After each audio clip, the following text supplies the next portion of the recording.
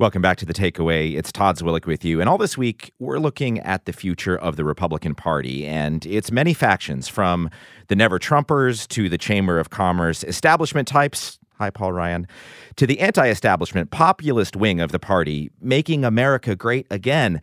Today, we continue with a former leader of the GOP, Michael Steele, former chairman of the Republican National Committee from 2009 until 2011. Michael Steele, welcome to The Takeaway. Hey, Todd. It's good to be with you, man. It's good to have you, too.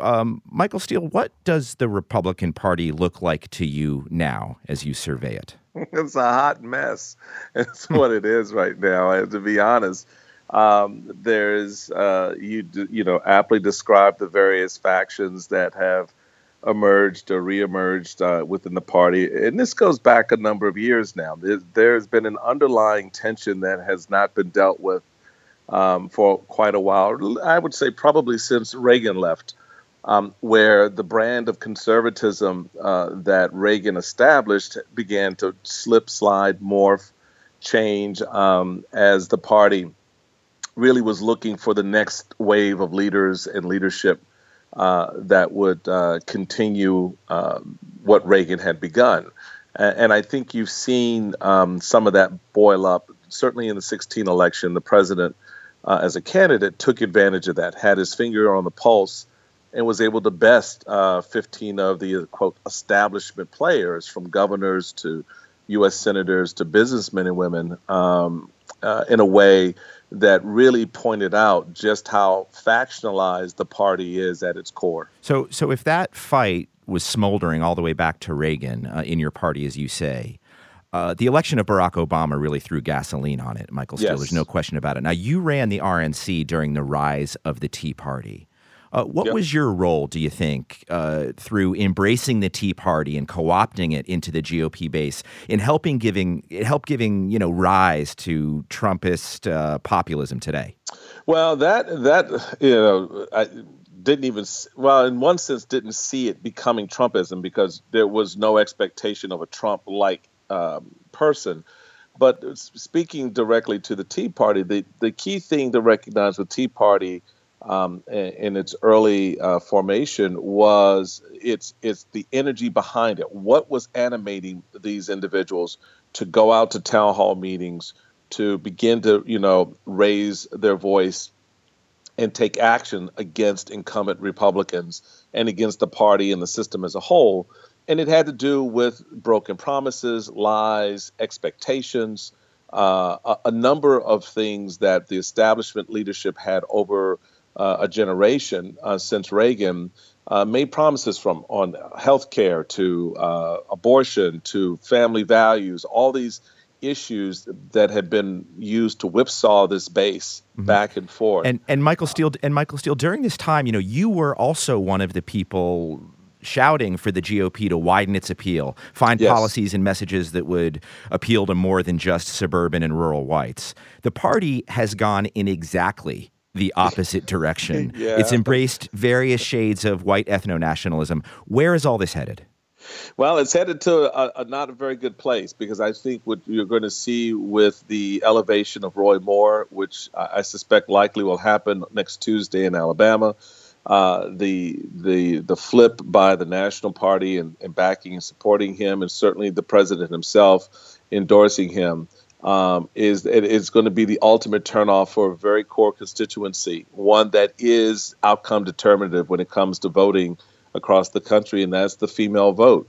I think there's a misunderstanding of what white women, particularly educated white women, did in 2016 in backing Donald Trump. It was less about Donald Trump and more about how they viewed Hillary Clinton.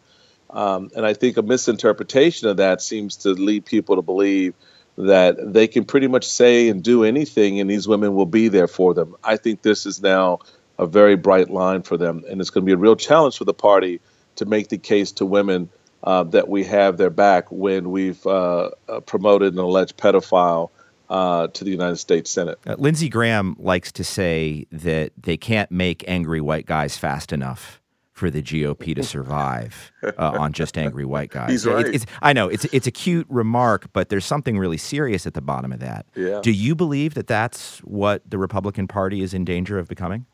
Yeah, in many respects. And one of the efforts I undertook was I called it turning the elephant. The idea was to have the party appreciate and understand where it has been, its history, and it's more importantly, its relationship with a lot of constituencies that they've forgotten about. Our history in the Black community, our history around women's suffrage.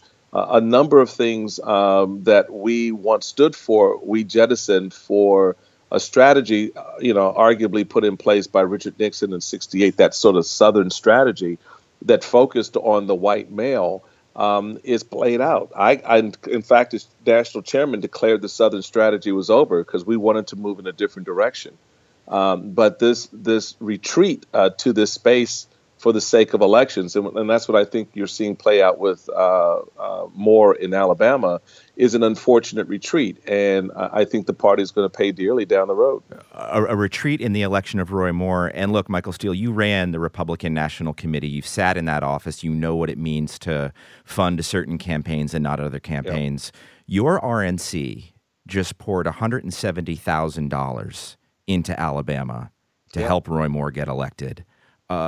What did you think? How do you feel about that? How do you feel?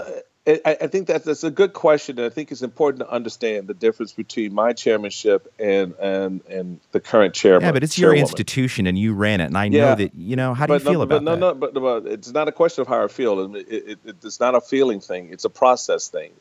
It's a difference between having a president sitting at 1600 Pennsylvania Avenue, who's the titular head of the party and who runs the RNC, because that's his political arm, and not having one. I didn't have one.